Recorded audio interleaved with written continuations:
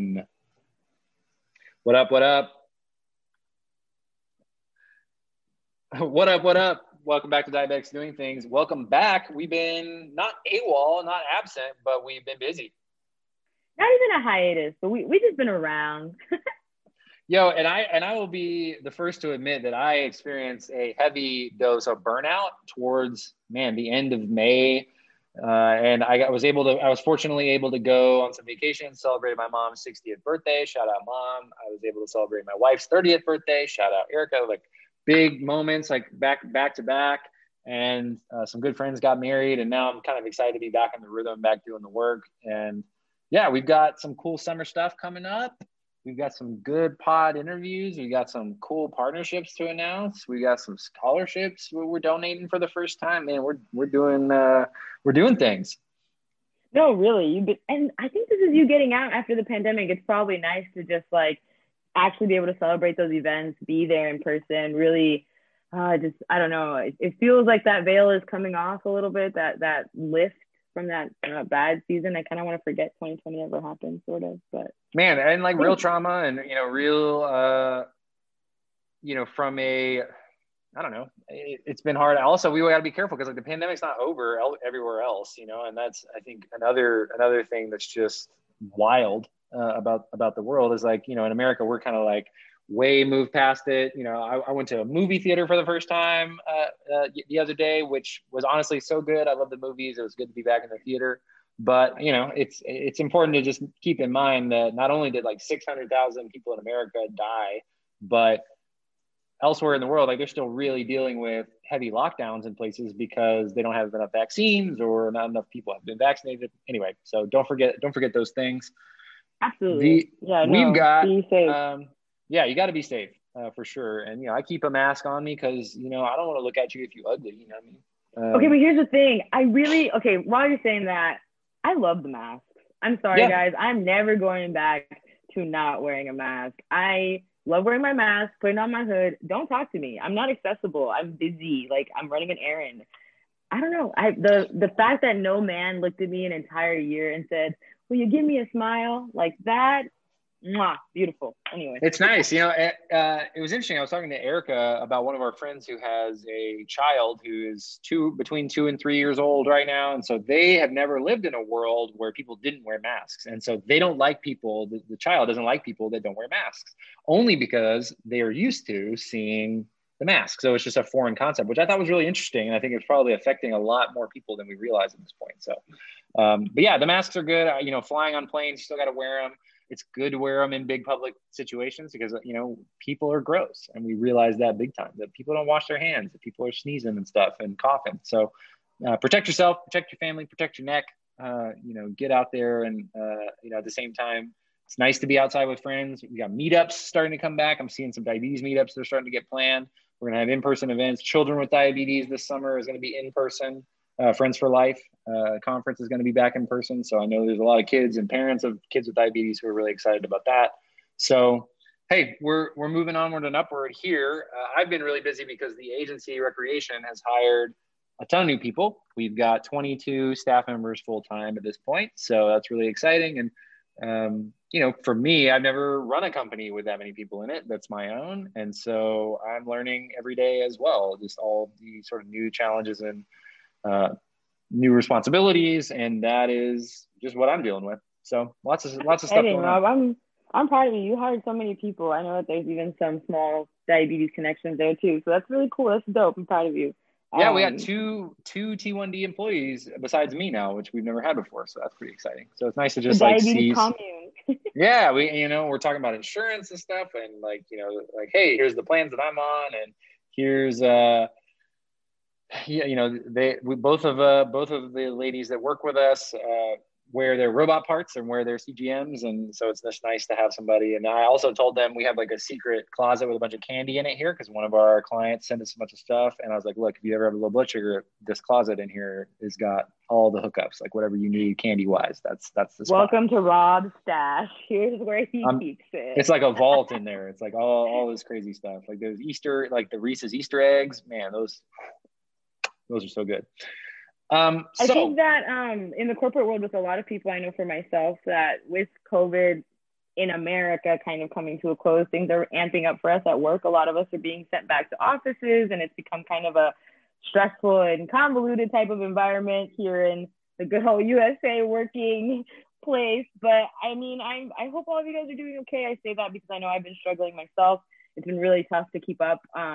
We're gonna make it, guys. Like this, just hold on. It's part of this growing change. It's this growing pain of going through a pandemic, and what do we do after, and how do we deal with all the consequences of that pandemic while still keeping ourselves safe? And I think that super interesting to see how Rob and his company are kind of taking things, and how mine and my workplace is doing things. And it's just watching all of these company cultures really change in real time. It's super interesting. And yeah, we're on a hybrid schedule right now. We just increased it again. We're now 50-50. So we spend half the week in the office and half the week out, which has worked pretty well so far. And I think for me, I didn't realize, I'm very compartmentalized in my life, and I've worked on that a lot in the last year and a half. But coming to work, I leave the house, I get in the car, 10 minutes later, I'm at the office, and then, I leave work, 10 minutes later, I'm back at the house, and it makes it easier for me to keep those separate, because they had really, I think that was one of the sources of my burnout. I was just really chronically stressed out from working all the time. So now getting to experience that a little bit on the other side has been positive. So if you haven't figured it out and you're out there, I'm with you, and I haven't figured it out yet either, but we're getting there. So absolutely. We're doing this podcast a little bit differently than we have in the past. We want to keep things fresher and more up to date on a ongoing basis. So what you're about to hear is an interview that we did with Noor Al-Ramahi a few weeks ago. It's really good. And Noor explained some really complex topics about Palestine, which I think for people who aren't as versed in that, I think we'll get a lot out of, as well as talking about diabetes moving from UAE as a child, United Arab Emirates, here to the United States, and the differences between that. So a really, really impactful interview. And I was just kind of mastering the recording and adjusting the levels before we got on this call. I think you're really going to enjoy it. So that's coming up next. We also have a slot for advertisers, because we have advertisers on the pod again. So Type Zero Health is back with their sponsorship, and they are the official fitness partner of Diabetics Doing Things. So a T1D owned company. We had John Jensen on the podcast, the founder, and he and I just got to know each other over the years. We've been in touch for, 2.5 years or so. And man, I use the product. And as you guys know, I'm trying to stay, trying to stay in shape, trying to get in that Hollywood leading man, movie star shape. And I'm close. I'm not quite there yet. Probably not eating good enough, but I've just started that as well. So really, really excited to have Type Zero on there. And I'll be, supplementing the podcast ads as well with some content on my Instagram. So keep it locked there. Really some cool giveaways coming up. We've got goodwill and sponsorships and scholarships. So keep an eye out for that as well. We're going to be continuing to talk about what we're doing other than cool things and good vibes and fun times. Obviously, there's a lot of people in this country and also internationally who need our help. And we're going to keep them in mind and make sure that we're not only catering to one style of people. So with that, it's really about all it is. All I've got for this sort of intro. Eritrea, you got anything? I just wanted to say that I'm really excited for you guys to hear Noor's episode. She's such a close friend of mine. We talk all the time, and she's the person who got me to open up about my pregnancy loss, and who really helped me open up about talking about diabetes. So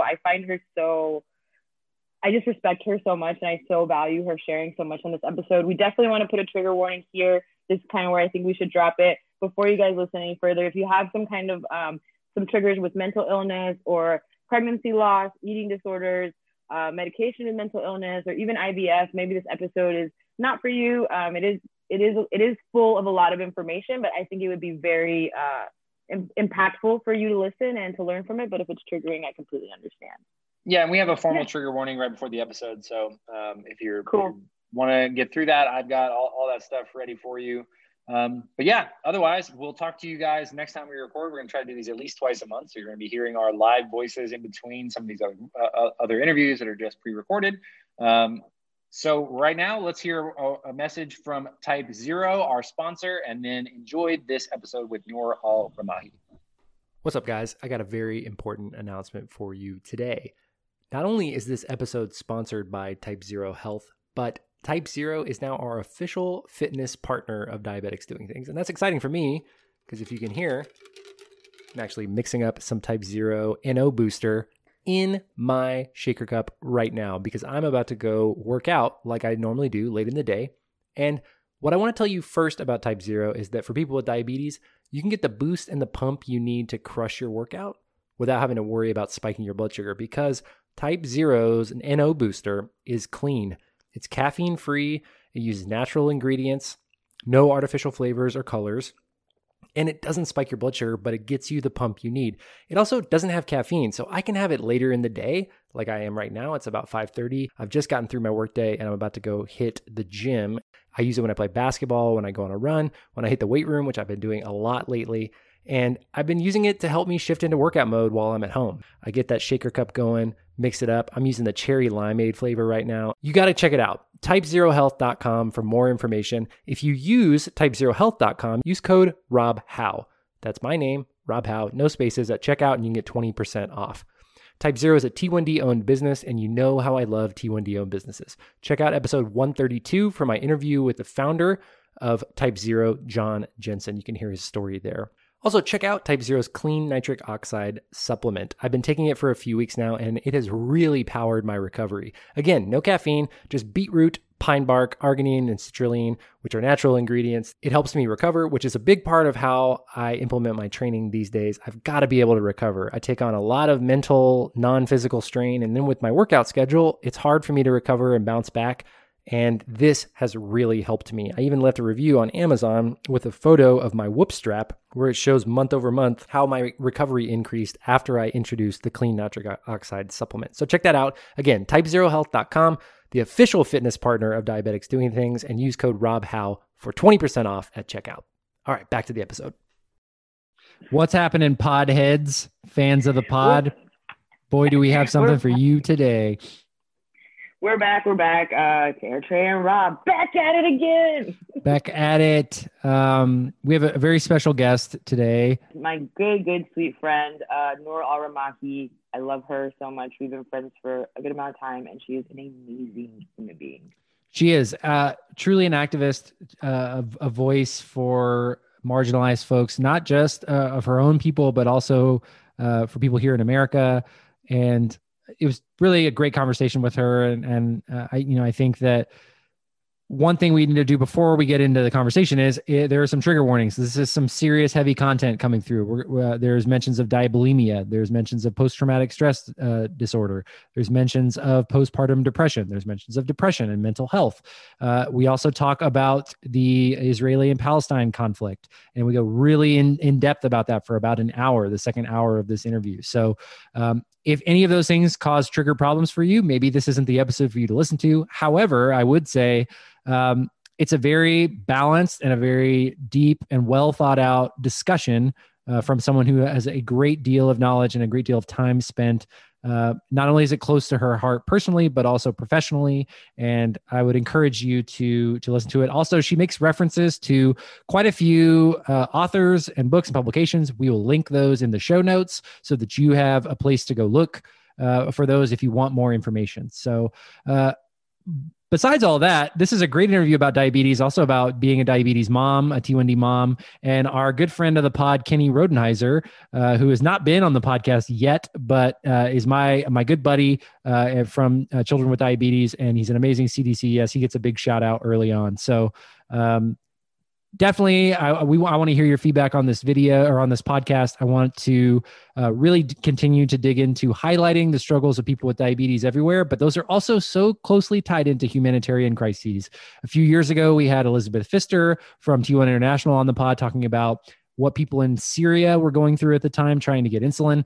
It's a very similar situation right now in Palestine. So it's really, really important for us to continue to shine a light on these marginalized groups because there are people like us with diabetes among them everywhere. So please enjoy this interview. And remember, if you have any issues or any problems hearing content that we mentioned earlier, please do yourself a favor and proceed with caution. Viewer discretion is advised. Otherwise, enjoy the interview.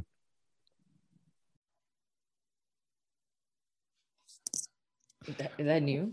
I've never heard that before, but hey, welcome back to another episode of Diabetics Doing Things. We're telling the amazing stories of people with diabetes from all over the world. Our very special guest today, Noor Al-Ramahi. Welcome to the show, Noor. Thank you. It's good to be here. Thank you for having me.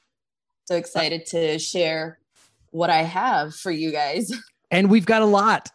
I know. And I think, for those who follow us on Instagram, you took over the pod or took over on Doing Things Day a few weeks ago. And I was just watching your recap the other day. And I just remember like, wow, like Noor like covers almost every spectrum of like the Diabetics Doing Things guests, like diabetes advocacy, work with organizations, pregnancy, coming to America, like being diagnosed somewhere else, coming to America and having to learn to deal with that as well. So really excited to dig into your story and talk about how we ended up here today.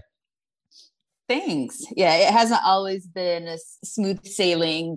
There's definitely been a lot of ups and downs, but it got me to where I am right now. And not to sound very cocky or anything, but I'm pretty proud of the person that I've come to be. I'm definitely not perfect, very far from it, but this is me. What a powerful place to operate from, right? Yeah, and in full disclosure, that might be my antidepressants talking as well, but yeah, give me those SSRIs, baby. Give me that serotonin straight to the brain. So why don't we start with diagnosis? Because you were not diagnosed here in the United States. I know you're living in the Bay Area in California now, but talk about day one with diabetes and what that was like and what you remember. And, let's bring that back to the present day. Sounds good.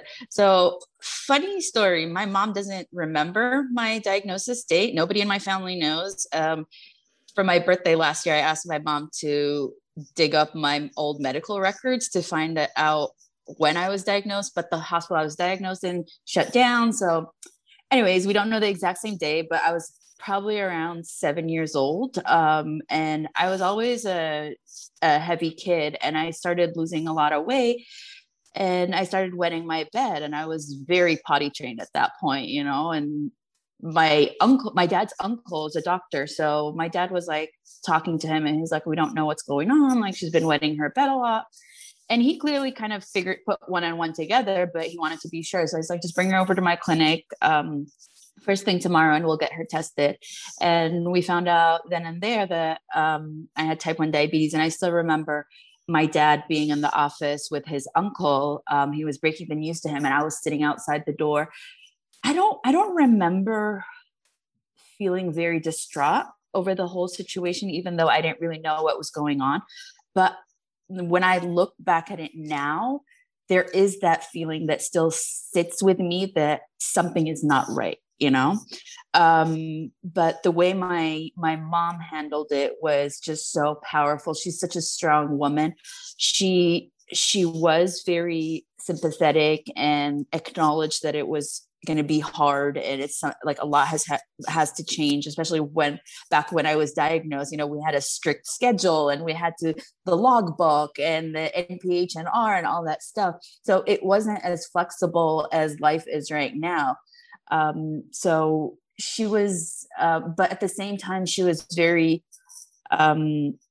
very strong in the fact that I'm going to be okay. We're going to be okay. You're going to be okay. We've got this. And that put me at ease. Till now, it's something that I carry with me, where it's like, okay, today has been a shitty diabetes day. I'm going to sit and I'm going to cry over it for 5 minutes. I'm going to have a little pity party, but I'm going to pick myself up, because this is the hand that I was dealt, and I need to live life, because I'm the only one who's able to do that. Nobody's going to live life for me. I make it what it is. So that's pretty much like where I started in terms of like my diagnosis. And at the time, we really didn't have an pediatric endocrinologist in Abu Dhabi. So I was seen by a pediatrician, just a general pediatrician, but he was actually pretty, I loved his approach. But diabetes was just a whole different beast back then, I still remember, like, even summer vacations, my mom would have to wake me up early to take my shot on time. And like, I would have breakfast in bed, half asleep, then go back to sleep, Yeah, it's so funny to remember like when you had to eat lunch, like that was like just an essential part of your day. And even, early on, I never took R and NPH. My parents had insurance and I was prescribed Lantus and Humalog, I think, or no, maybe Novolog right away.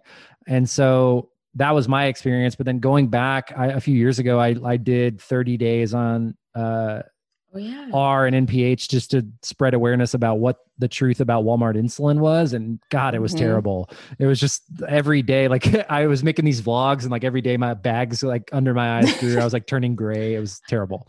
So yeah, I mean, one thing though, I wanted to go back and ask you, you talked about your mom having like this very firm foundation of like, we're going to be okay. Where is that just her? Is that just her spirit? Where did that come from? Yeah, she's she's also endured a lot of hardship growing up. And she has like a family history of health issues as well. She lost her mom when she was really young to breast cancer. So from a very young age, she also learned how to be her own advocate and just power through life and, find the silver lining in everything. And she's also has a very strong belief system, so she falls back a lot on that. So yeah, she's just a spectacular woman. Like it's one of these things where I've always known how amazing she was, but it wasn't until I became a mom and I realized everything she's done for me, like even like for our family and specifically for me, like, and I will straight up be the first one to admit that I was that child. I was the troubled child. And that's like, regardless of my diabetes. And even with my diabetes, I know like I've worked in healthcare, so we don't use non-compliant anymore, but I was that child, I put them through hell and back. So I'm very appreciative of everything they've done for me. And I know like in Abu Dhabi, we didn't have all the resources that were available in the US at the time, even though in the US it wasn't what it, like we didn't have the technology we have now. But still, like every year my parents would fly me to Jocelyn to do like a full medical checkup and like they'd pay out of pocket. And it's like, okay, what's the latest insulin? Whatever. And I remember the first time I got like the micro syringes, I was super excited about those. So yeah, that was pretty much like my childhood with diabetes. Like, although I had a couple of people that I knew in school that had type 1 diabetes, it was actually a pretty taboo topic to talk about in our culture. It was kind of like your damaged goods, and a lot of people just didn't want to talk about it. It was just something that they wanted to avoid. And let's dig into that a little bit, because we've had other guests from UAE and the Middle East and from India and in places outside of the US who have said very similar things where, that I think even in the United States, we sort of take for granted how in the culture diabetes is as a conversation starter, and how, I think as a people, we're weirdly to say, like more accepting of differences than other cultures in some cases, not all cases, but in some cases. So talk a little bit about the stigma with diabetes, around, and the conversations that you had with those other people with diabetes, before you came to the US. Yeah. So in terms of conversation that I had with people back home was non-existent pretty much. Even though a lot of them were my classmates or like people that I interacted with very frequently, it wasn't something that came up, and my, like towards the end of my time in Abu Dhabi, well, I am from the UAE. I'm a UAE citizen, so it's always home to me, but we moved to the States almost 11 years ago. But towards the last couple of years is kind of when I started changing the way I perceive diabetes and the way I perceived myself. And that happened kind of when I started being part of the diabetes community. I realized there's nothing wrong with me. There's no shame in having diabetes. And having diabetes. And I met all these amazing people, and it's like, you can be anything or anybody you want to be and still be quote unquote normal, So, but at the beginning, it was just very hard because, first of all, like when people do find out you have diabetes, it's always like very pitiful, you know. It's like, oh, I'm sorry, hope you get well soon, and I'm like, that's not how it works, but okay, thank you. And then you automatically, even though not always they say it out loud, but it is said. They say it with their face. They say it with their face, and especially as a female, you know, you can see all these thoughts going in their head. It's like, oh my God, poor her. She's not going to be able to get married. She's not going to have kids. Like, who's going to want to marry her and take on that burden? You know, it's like you see all that on their faces. And luckily, I haven't had people say it straight to me a lot. I've had a little, like a couple of encounters that I can count on my hand. But it is something that does get to you. And my dad, although I love him to death and he's like my favorite person on earth, but he does care about culture and how people perceive him and his family. So as a way, he viewed it as a way of protecting me from society. He chose to hide my diabetes or help me hide it to protect me from the way people perceive me. I don't know if that's making sense. Yeah, I think so.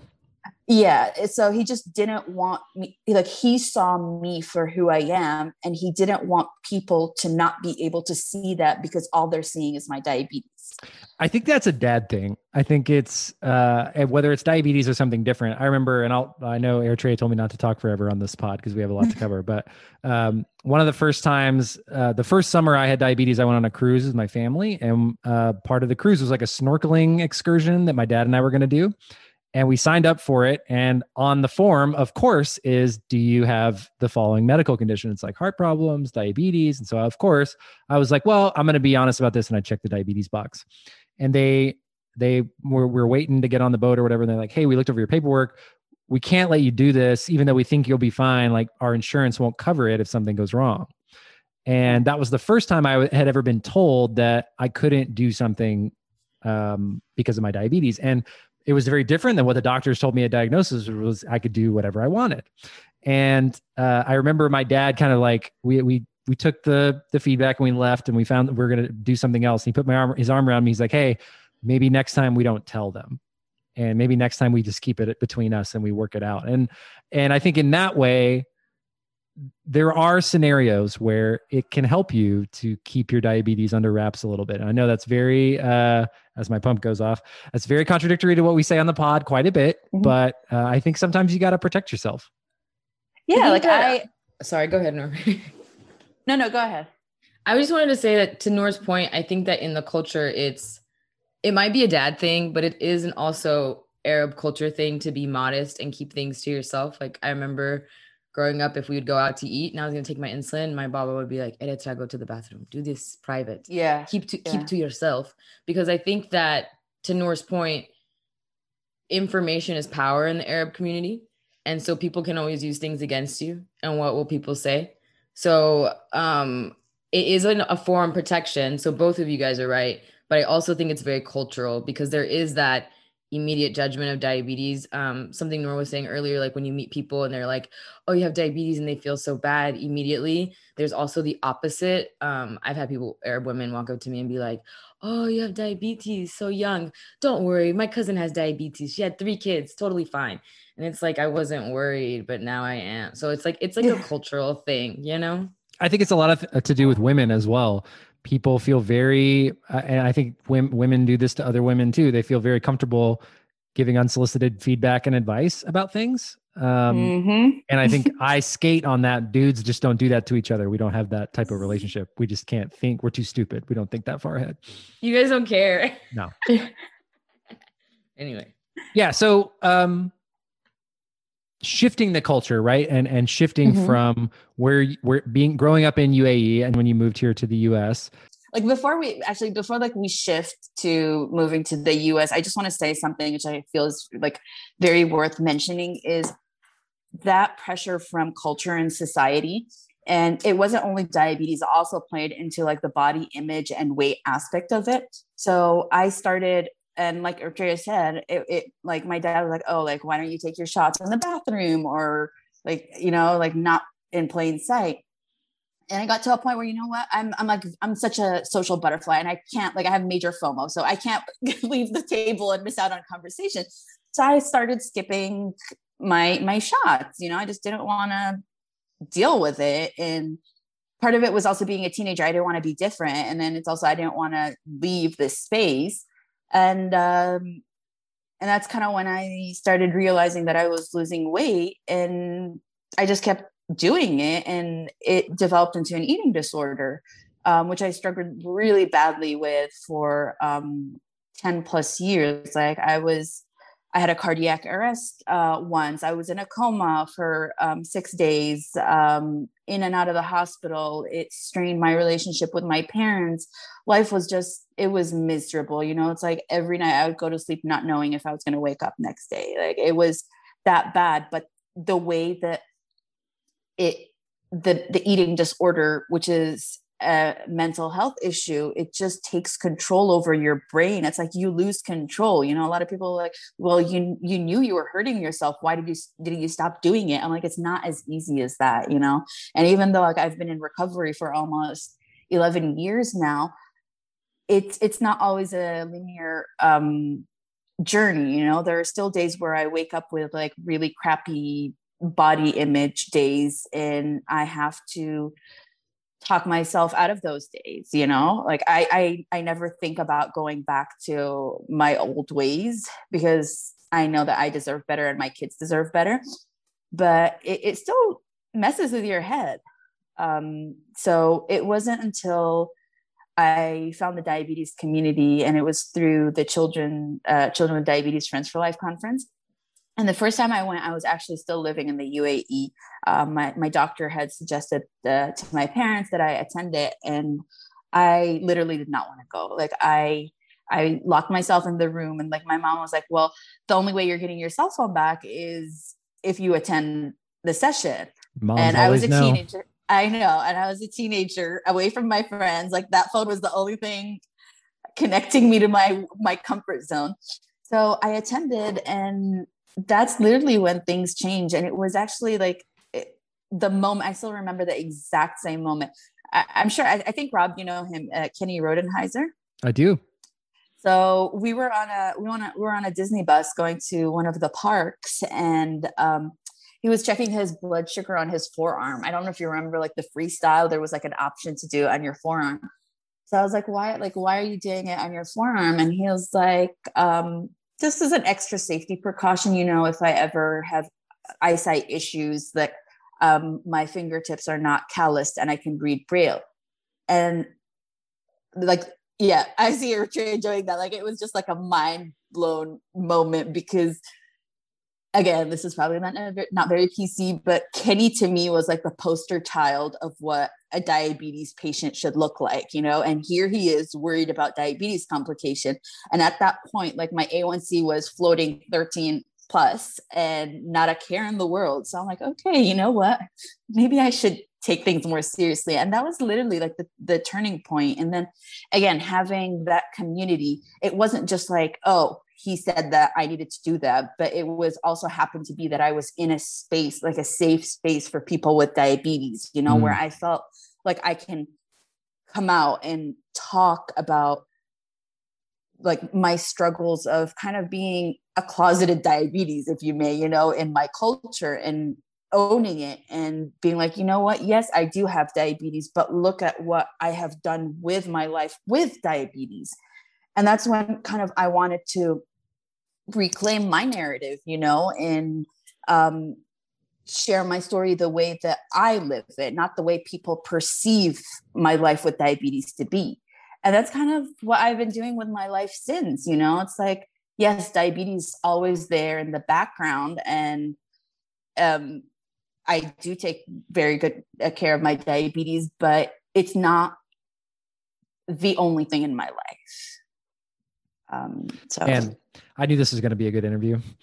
Diabetes struggles are so multifaceted. I think it's always so fascinating when young women talk about going through things like diabulimia because and we were talking about this in our Positive on Glucose group the other day, like Nora and I and a bunch of the girls.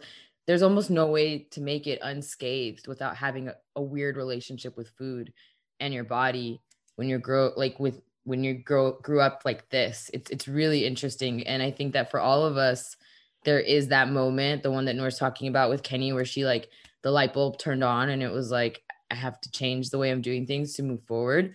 So it's always so inspiring when I get to hear what somebody else's moment was for them. I do want to say too, like how impactful it is to just have a friend with diabetes or like be in a space where you can ask somebody about why they're testing their blood sugar on their arm.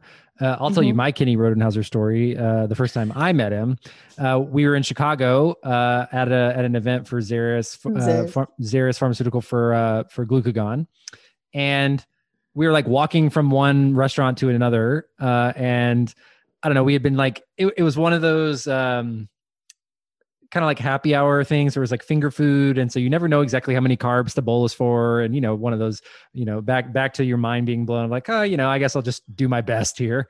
And so I had clearly given myself too much insulin, didn't eat enough carbs, and we were walking, and so I was absorbing insulin, and I was like, man, I ran out of my low snacks. Like I only had like a small amount with me, and I was like, hey, does anybody have any low snacks? And it was like 12 people with diabetes with me. And Kenny was like, I do. And he like grabbed some gummies. And I was like, wow, everybody should have, like, that was the first moment I met him. And yeah, Kenny is, like you said, seemingly the poster child for living with diabetes as a like compliant patient. And also he's a great CDC. Yes.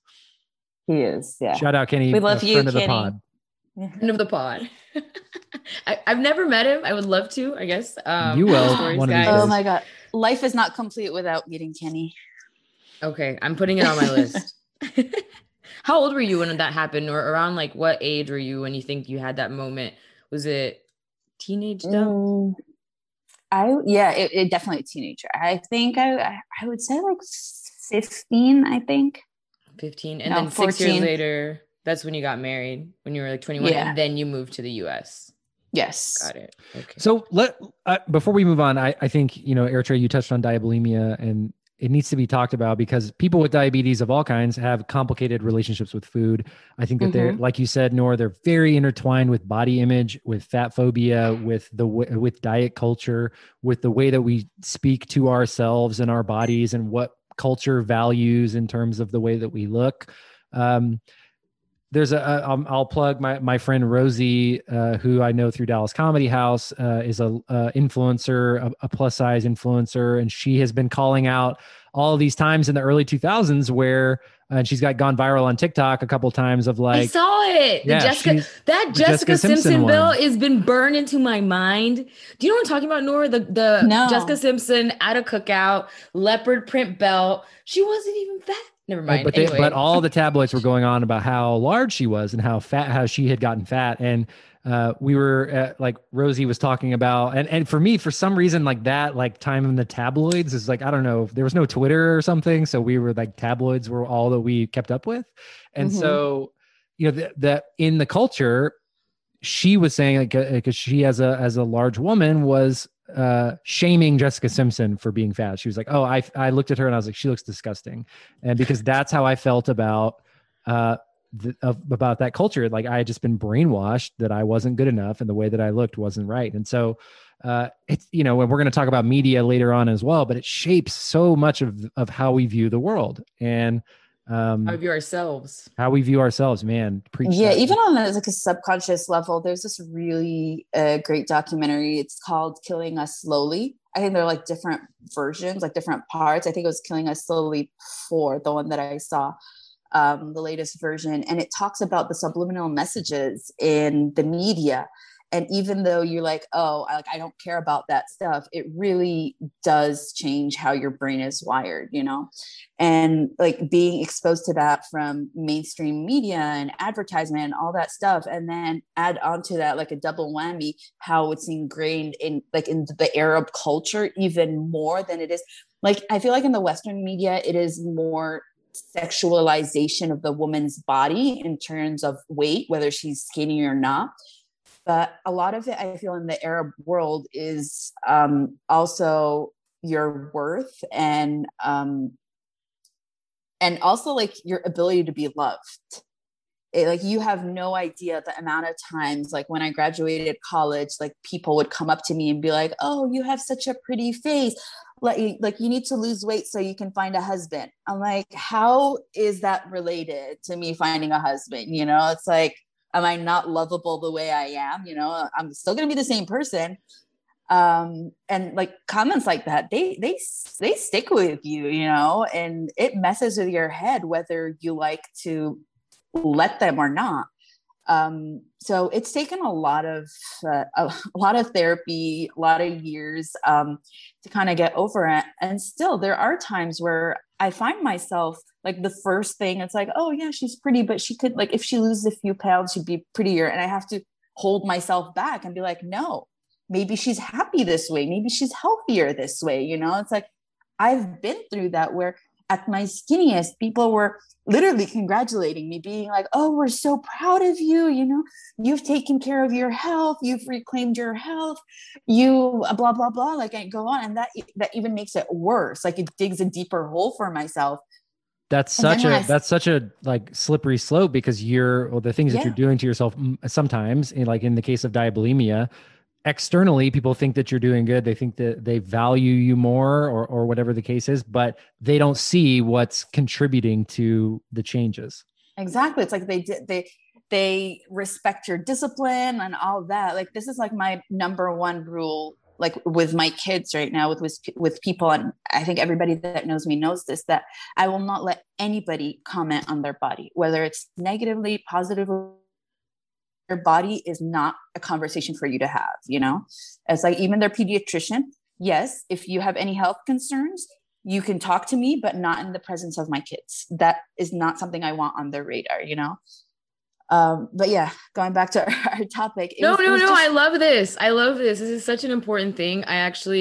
Rob knows, I started fitness journey last year, and I feel like this thinking of your body being valuable outside of weight loss is so important. So like I set my goal to be something random, like be able to jump over a fence, which I know sounds really crazy, but that's still my goal. And I'm going to be able to do it, because the point is, like, your body is amazing because it is doing amazing things for you every day. Like, and I think this kind of maybe even comes back to our culture, Noor, because like, it's like in the Quran, like even blinking your eye, like God thought about that for you. Like, you know what I mean? So it's like, for me, or just try to start thinking like the body is an amazing thing, regardless of its size. It is not worth of value. It's not money. Like, it's just a miracle. And we just have to be grateful for it. Because otherwise we're sitting here putting ourselves at, I do not deserve love. I do not deserve a career. I do not deserve success because I am XYZ. And that's just toxic, poison, you know? So yeah, like I like what you said about how it is in our religion, but also like I've had the same religion and been exposed to the same religion my whole life, but still, you know, it took me a lot of therapy and work to get to the point where I am now, and realizing that, you know what, my body has shown up for me every single day of my life, even on the worst days where I thought I wasn't going to make it, even when I was in a coma, even, you know, all these things, my body showed up for me and kept me alive and gave me the opportunity to be where I am today. And every day of my life right now, I spend it giving back to my body, even if it's small things. Like you said, like I won't call myself an athlete, because I think that's if you have a body, you're an athlete. I was about to say you're an athlete, Noor. Exactly. No, I was going to say, because that's a loaded like statement. Like, I just don't like what the modern day definition for it is, and I don't do it for weight loss. It's just, I love the way it makes me feel, you know, mentally and physically strong and capable of carrying myself and just honoring my body that's given me everything, you know, even with a not fully functioning pancreas, you know, it's still doing a pretty badass job. So yeah, there's this weird entrepreneur guy that like came in and guest spoke in one of my college classes, and he owned like a bunch of businesses in Colorado Springs or something. And he had like a book, and the book was called The Box You've Got. And the whole premise was basically like, everybody has a box. There's different stuff in everybody's box. Can you make the most out of what of the box you got? And, you know, I think there's a viral tweet or, you know, a sort of meme going around about people are talking about their quarantine 15 or their quarantine 20 and not loving themselves as much after the quarantine. And it's like, well, your body showed up for you every day, helped you survive a global pandemic where so many people passed away and so many people got terribly sick. And the first thing that you can do is, instead of celebrate that, is to judge it for adapting a little bit to the new normal. You know, yesterday, this is, I mean, I'm going to talk about this probably for way too long, but I went and did a basketball tryout yesterday and I hadn't played basketball in like 15 months. And frankly, it was just for my mental health. I just needed to go out and play against some real humans. And I needed that for myself. And I had not prepared. I have been working out. I've been working out a lot and I feel really good. And you know what? I showed up and my body responded. It was there and I got through, and I wasn't even like, I was like, man, you can't really tell the difference between what I'm doing and what these other guys, maybe they've been prepared better for me, or than I have, and sure, I could have been way better prepared. I could have absolutely been way more ready, but you know, it was cool to be like, you know what, my body showed up for me today. All this prep that I've been doing and hard, boring work that, you know, I'd get done with a workout. I'd be like, why am I doing this? I don't even know. And just to be able to, I don't know, go out there and use my body and move around and ask it to do stuff and it respond was really fun. So yeah, I don't care if we've had some pretty amazing athletes on this pod. We've had some normal folks. And I think that if you have a body, you're an athlete. And if you can celebrate what your body does for you, even just if it's, you know, keeping you alive through the night with steady blood sugars, man, what a celebration that should be. I agree. So I want to shift over because I know I want to hear your perspective on motherhood with diabetes. And we've talked about it a lot on this podcast previously, and Eritrea and I have talked about it a little bit as well, but it's certainly one of the first questions that outsiders ask women with diabetes all the time is there is stigma and there is misinformation associated with being a T1D sugar mama. Shout out to the T1D sugar mamas accounts. They are awesome folks over there, Brandy and her team. So talk a little bit about your pregnancy journey if you're comfortable sharing that with us. Yeah, sure.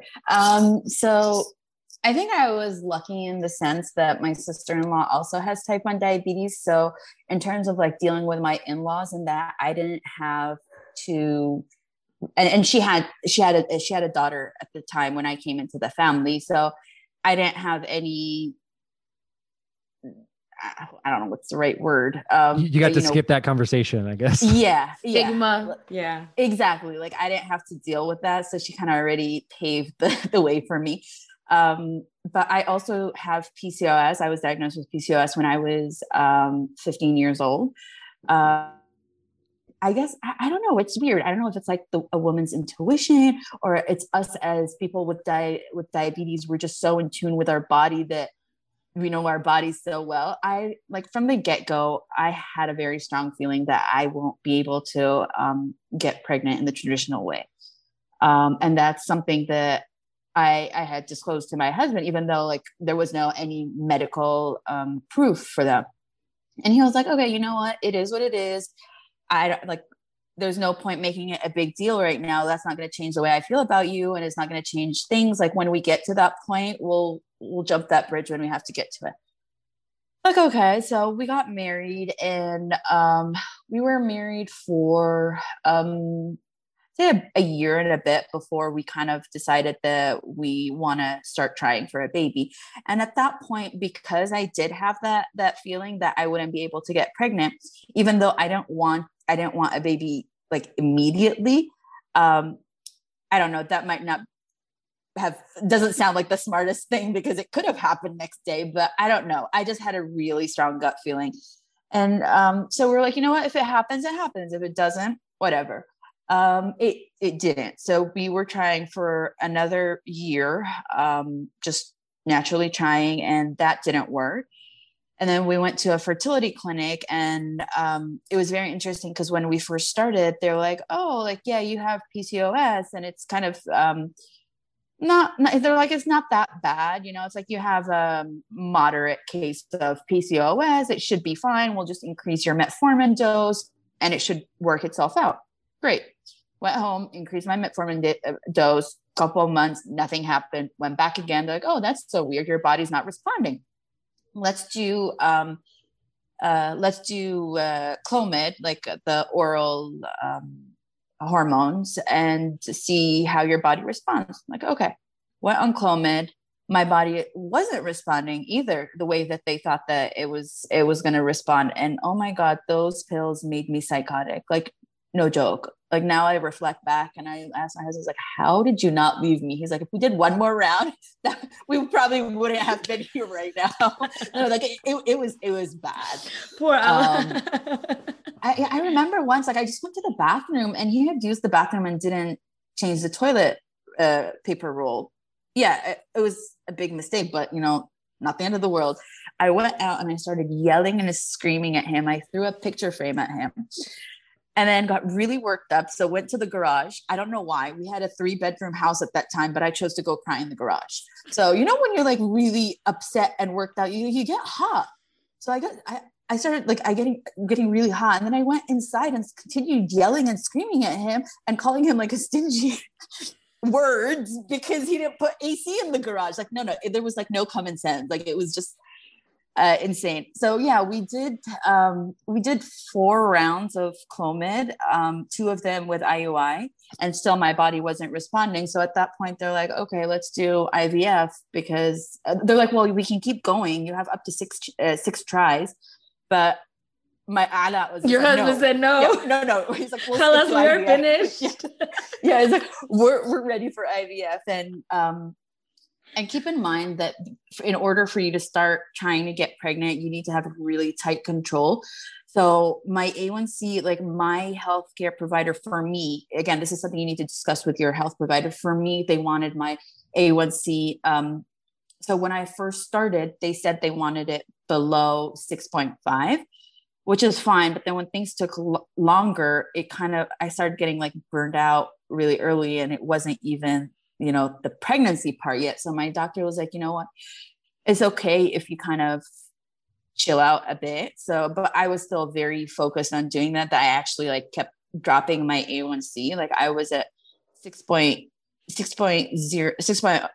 when I started IVF, and the IVF clinic, that's something that, and like we didn't check with them before if they had an A1C requirement, and apparently they did, but we didn't find out until after we had signed the papers and paid the money.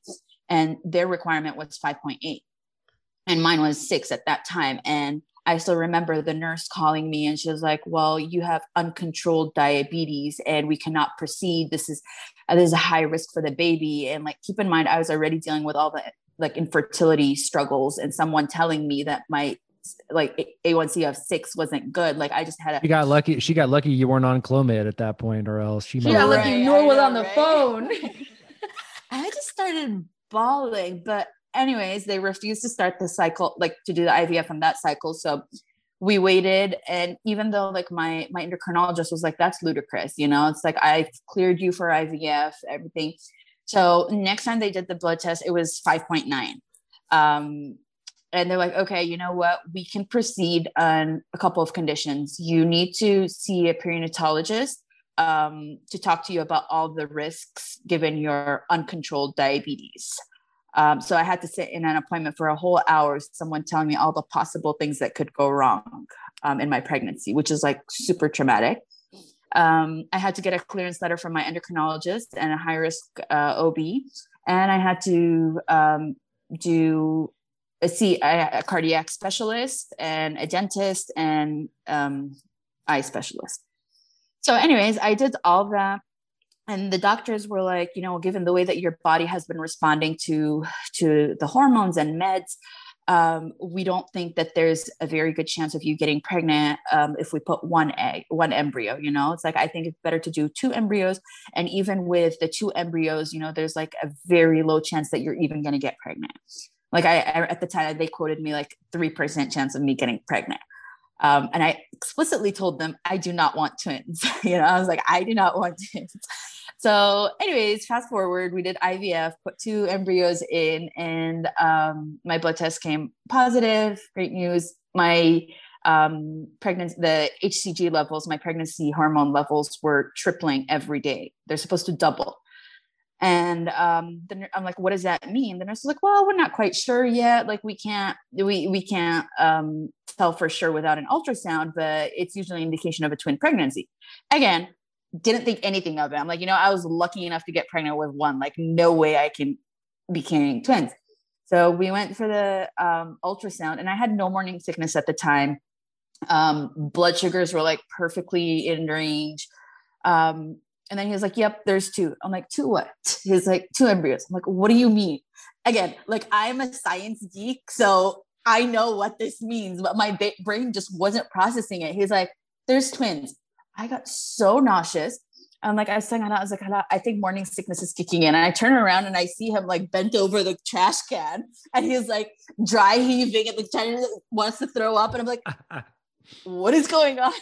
And he just wouldn't say anything like the whole ride home. Like we finished the appointment, we got home, like, can you say anything? Like just swear, yell, say anything. It's like, how the hell am I going to pay for college? I'm like, really? That's your concern? I have diabetes and I'm carrying twins, and that's your concern? But it was actually, I'm hesitant to say this, but pretty smooth pregnancy, all things considered.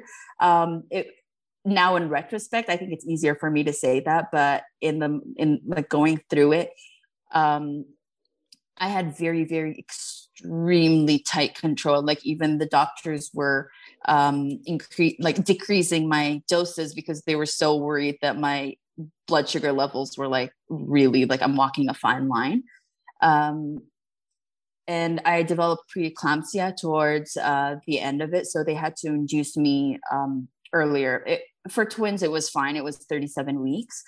And I was able to deliver vaginal birth. I opted to just stay on my pump for the beginning of labor, but then I asked to be switched to an IV drip because I'm not sure if you know this, but the IV insulin is in and out of your system within 3 minutes. It's processed and it's out of your body in 3 minutes. And I had like extreme insulin resistance towards the end. Like I was 1-to-1 +4. And I was just giving, a couple of units here, a couple of units there, just like water. So I wanted to know that if my blood sugar was to go high during labor, I would have a quick fix for that. But I also had to set ground rules. And luckily at that point, I really learned how to advocate for myself. And I told them, I'm like, if my blood sugar goes above 100 and you do not correct it, I am going to give myself insulin. And I kept my infusion site on. It was disconnected, but I had my infusion set on, ready to bolus myself if they refused to adjust. Luckily, I didn't have to do that. And yeah, the boys. So I have twin boys. They were born with actually really good blood sugar levels, so no complications there. One had a slight breathing problem, but had nothing to do with diabetes. And they're not like, it feels like pregnancy and diabetes like the least of my concerns with them running all over the place. Yeah, but, now they just drive you crazy, right? Yeah. But it's awesome. It's actually been amazing how diabetes in so many ways has really prepared me for motherhood or parenthood, in terms of like preparations, and just even in terms of being their advocate. I know like a lot of parents, it takes them a while to figure out what or how to show up for their kids. A lot of people say, oh, it's instinctual, but I really don't think it is, in a lot of ways. And also there's like a lot of pediatricians appointments, and and we've already navigated that healthcare space. So we know how to deal with doctors. We know how to deal with insurance, all that stuff. Even like the small things where, we have our bag to carry all our diabetes stuff, it's like, what's one more? And it was more convenient. I had the baby bag, I throw everything in there. And it just, it's like always prepared for the worst case scenario. I think really kind of shifted into, also like my parenting styles. It's like, okay, I have 2 kids, but let's pack 6 snacks just in case. So it really did help me. And also, I don't know if it's just me personally or a lot of people in the diabetes world also feel that, where I I'm not squeamish. And like, when it comes to like, sorry, this might be like TMI, but like puke. Stop. I don't poop. agree. Stop. No, Really? I don't agree. Stop. I'm the Okay, most sorry. squeamish human on the planet. Wow. I literally, shut up, Rob. I literally, like, if something like is gross on TV, I'll gag. Like, I'll gag and I'll almost throw up. Or like if something, Okay, so something smells, or if a person smells, oh my God, stuck foot of law. If somebody smells bad, can't do it. okay, so it must be just me, but yeah, Yes. like one of my kids like busted his head open. I'm like, oh, okay, blood, no big deal. You know, let's cover it up, apply pressure, and deal with it later. My husband's like freaking out. Deal with it later. I'm like medical stuff doesn't freak me out. So I don't know, maybe it's not a diabetes thing, but yeah. So it did help me in terms of that. And then when the kids were about 2 years old, I did have a miscarriage. It wasn't a planned pregnancy. And that's when they kind of, and it was funny because I didn't want to be pregnant. After I really had a very complicated recovery from, and postpartum, like I really suffered really, really extremely bad postpartum depression. And it was something that actually, I don't think I ever, we dropped the postpartum part, but the depression kind of stuck with me. And I've had episodes of depression before, but it kind of came and went with the circumstances. And I do have a very strong family history of mental health issues. So the depression kind of never went away.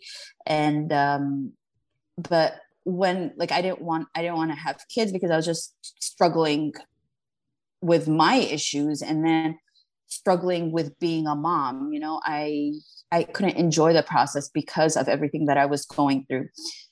And also like all that, they drill it into your head that you need to have perfect blood sugar. And I've been trying to achieve perfect blood sugar for like three or 4 years. It was hard to let go of that once I was done, you know, and trying to juggle my depression and having twins and just life in general while keeping perfect blood sugar was just miserable. So I just didn't want more kids.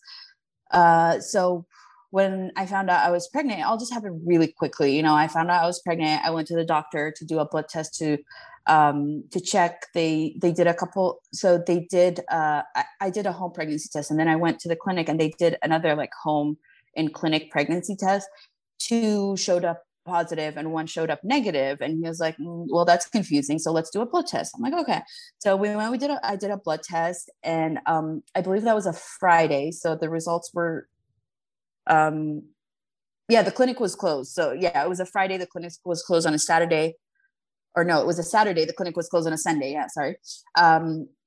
And that Sunday, I had the miscarriage at home. And part of me was relieved because I didn't want that pregnancy. So I was just like, it's fine. No big deal. You know, like I wasn't even excited about it, whatever. It wasn't until like a couple of weeks later where I realized I was so angry at my body. I was just so frustrated and so angry and so upset. It's like, I've tried for years to get pregnant, and you couldn't, like, my body just wouldn't get pregnant. And then when I didn't want to get pregnant, I accidentally get pregnant, and then I couldn't keep the baby, you know. It's like, I was just so angry. It's like, why can't you do anything right? You know, it's like, you're so broken in so many ways, you know. And it was just kind of, and I do realize that it was a lot of my depression talking at that point. And that felt kind of like rock bottom to me. I just felt like everything, it's just like my whole life started flashing in front of me. It's like, okay, it's like the diabulimia, eating disorder, coma, fertility treatments, like everything. It's like, why can't you do anything right? I was just so angry at my body. So I had to process those emotions, and it took me a while before I sought medical help for my depression, to process all this. And I remember like my first appointment when I just unpacked everything, and you guys are just getting the diabetes part of it. You're not getting, you know, just the other life. And she just looked at me. She's like, wow, how are you still here? You know, she was like, I don't think you realize how much trauma you've endured in your life. And I'm like, well, now that I said it this way, and to paraphrase it, I'm like, yeah, but still, I feel like I feel like I don't have the right to complain because I do acknowledge my privileges.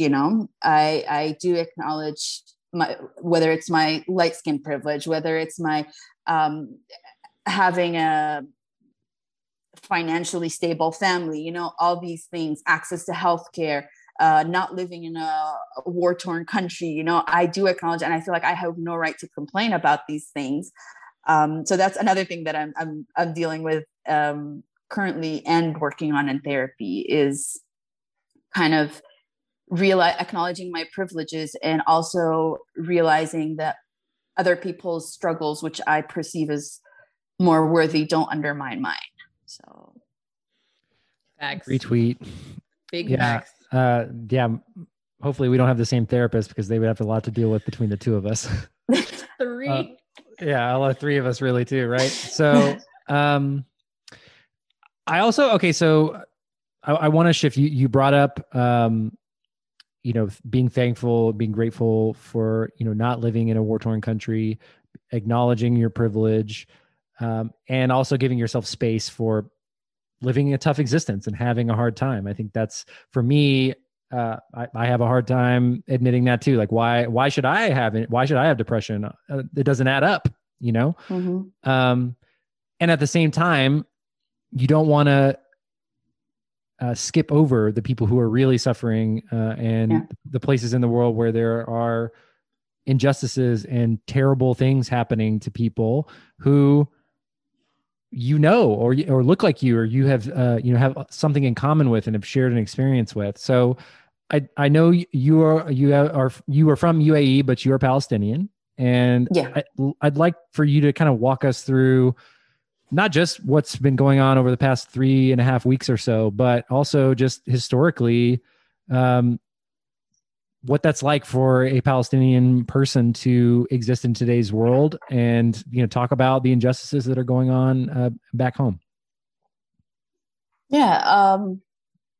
First of all, I'm gonna start off by saying, speaking up for Palestinian rights does not mean that you're anti-Semitic or standing against the Jewish population. They are not opposing beliefs or missions. They actually go hand in hand. Nobody's free until all of us are free. So in saying that, my personal story is my grandfather. Well, I'm going to start with my grandfather, because that's as far as information as I have. But every generation before that has lived on the land of Palestine, and my great grandfather was pretty well off, and he was the leader of the tribe in our village back then, and he had a lot of land and property and all that stuff. So at the time the Palestine was under the British mandate, it was colonized by the British Army.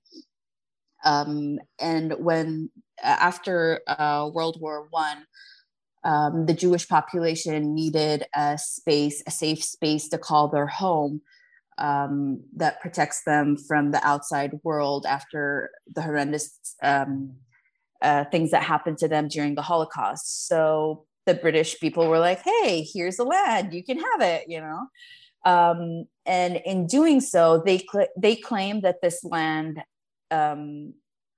this land is for them, and there was no people on it, which from personal experience, we know is not true. It's like my whole family lived there, and there are a lot of also historical documents that prove that there were people on the land.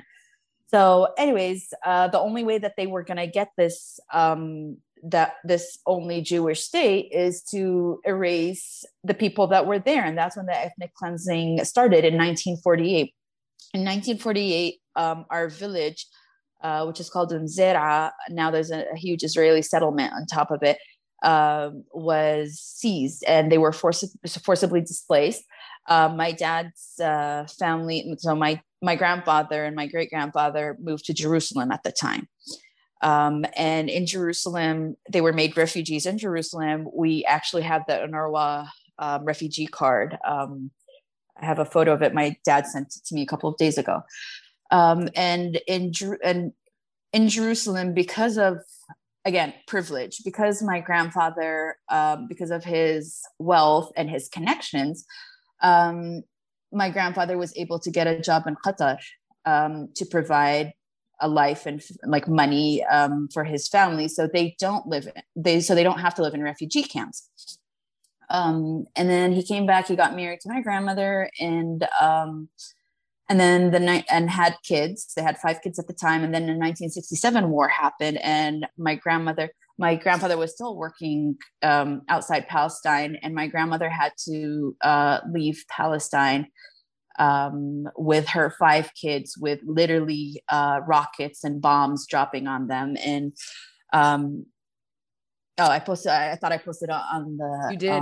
takeover. No, it was on my personal page, the story. My grandmother, like till now. Oh, did I mention it about the leggings? I know, but you can tell us. Please tell us. So like a couple of years ago, I've noticed like my grandmother's always wearing, well, they're not technically leggings. They're like pants underwear, but I don't think they have them in the Western Long culture. Johns. Yeah, pretty much. She always wears them no matter what she's wearing. No matter what she's wearing. So I asked her once, I'm like, why do you always wear these? You know, it's like, it's clearly not for decency because you're wearing a long dress, you know, and it's not transparent.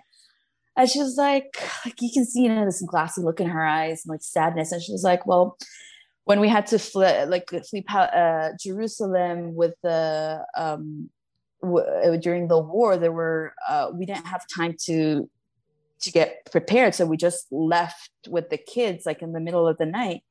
And at some point she was like, there are missiles and rockets and all that shooting going on, so they had to like crawl on the ground and on rubble and bushes and all that stuff, and her knees were just like all cut up and scraped and everything. So till now she feels like her subconscious brain is telling her that she needs to be prepared for everything, you know. It's like, and I'm like, but trauma. It is trauma. Yeah, it's trauma. And that's the sad thing. Like there was this there's this Palestinian psychologist who said we actually don't have post-traumatic stress disorder because we don't have the post. We're like the post never left. We're still living that trauma, and it's become generational trauma. We've never had the space or the time to even process that trauma. Even the people who had left, like I've never been to Palestine. I like up until last year, I did not have the right to return. You know, I had no rights of being there, even though I'm Palestinian. You know, it's like my whole family is Palestinian. So anyways, so that's how they left Quds, which is Jerusalem, and they settled. They moved to a couple of places before they ended up settling in the UAE. And my grandfather got the UAE passport because he was a lawyer and he helped establish the country. So they gave him the passport and they made him the ambassador of the UAE in Jordan. So that's why they ended up in Jordan. So for me as a Palestinian, like as an Emirati with Palestinian origins, it's very hard because, and I never struggled with this topic growing up in the UAE because over there, everybody was on the same page in terms of what's happening. You know, it's like nobody, I didn't have to explain it to anybody. I didn't have to defend myself or justify my existence to anybody. And it wasn't until I came here where I really struggled with that. And I think that's actually also was one of the main forces behind my depression. Is I was tired of fighting. And it's very interesting because during like the Black Lives Matter movement, when you would hear Black people saying we are tired, or you'd hear them telling us, don't tell us how we're supposed to feel or how we're supposed to express our frustration or our anger. It resonated with me, you know, but at the same time, I wasn't allowed to say that because I knew if I said anything, I would be labeled anti-Semitic. And I knew that the way that the media portrayed the whole oppression and apartheid and ethnic cleansing was very whitewashed, you know, and the whole Western world, not the whole, like in their defense, there are some people who have been privy to this, to the reality from the beginning, but still, like, the majority viewed us as the problem, you know? And it's like, I am the victim here, for like lack of better words, you know? It's like, we are being oppressed. We are being subjected to police brutality, you know, to militarization of the police, to stealing our land, stealing our house. And this is like not even going into details of what happened during the war of 1948. You know, there are historians, Israeli historians, who have wrote books on this topic about, like, there's a whole book called Ethnic Cleansing of Palestine, and it goes into details about everything, the horrendous stuff. And it's interesting because the Palestinian people, the older generation, don't talk about this. There's like so much trauma. And I think part of it is also they view it as shame or failure to have protected their land in a way. And they're super proud that they don't want to play victim. They don't want to be victimized. You know, it's like, yes, throughout this all, we're still resilient. We're still fighting. We're still going through it. We don't want your pity party kind of thing. Well, and I think too, like you said, being tired and, like, you know, reaching a certain point where you just avoid those types of things just because you don't have the energy anymore to continue to try to fight for that. Yeah, there you have that on one hand, and then you also have on the other hand where you know that speaking up, you're going to pay a price for that, you know. Being like, we've already seen, like, yes, there's been a huge shift in the narrative where we've seen a lot of people speak up for Palestinians, but we've also seen how they tried to hijack the whole narrative and make it seem that this is anti-Semitic. You know, where it's gaslighting. It's literally 83 years. So when you guys were like, we're tired, when you say tired as a Black person, as an Arab person, we're tired of being told that nothing's happening. How 83 years of gaslighting, homie? Like, because I mean, the whole conflict, or not even conflict, war, ethnic cleansing has been happening now for 80 something years. And it's like also this thought process of, this has been happening forever and it's always going to happen. And it's like rooted in religious history, when really it actually has nothing to do with religion at all. And it's all about land, space, people, and that's it. But you know what, even at this point, it's just about basic human rights. You know, it's like literally like people are just asking for their basic human rights, you know. It's like, but we don't even have that. We don't have, whether we're talking about Palestinian on the land of Palestine or Palestinians outside the land of Palestine, we don't have basic rights. Like, even in the US, people talk about freedom of speech, freedom to protest. We don't even have that right. The BDS movement is literally like a protest. This is your right to protest, to spend your money where you wish to be. And it's already like, in the US, it is labeled a terrorist organization. It's banned in the US. We can't. So I was thinking about doing this. I was like, I should put stickers on the food that says like, they support Israel. And so I started Googling it and was like, oh no, if I do this, I'm going to jail. It's super illegal here. I had no idea. Crazy illegal. Like, go to the penitentiary like forever.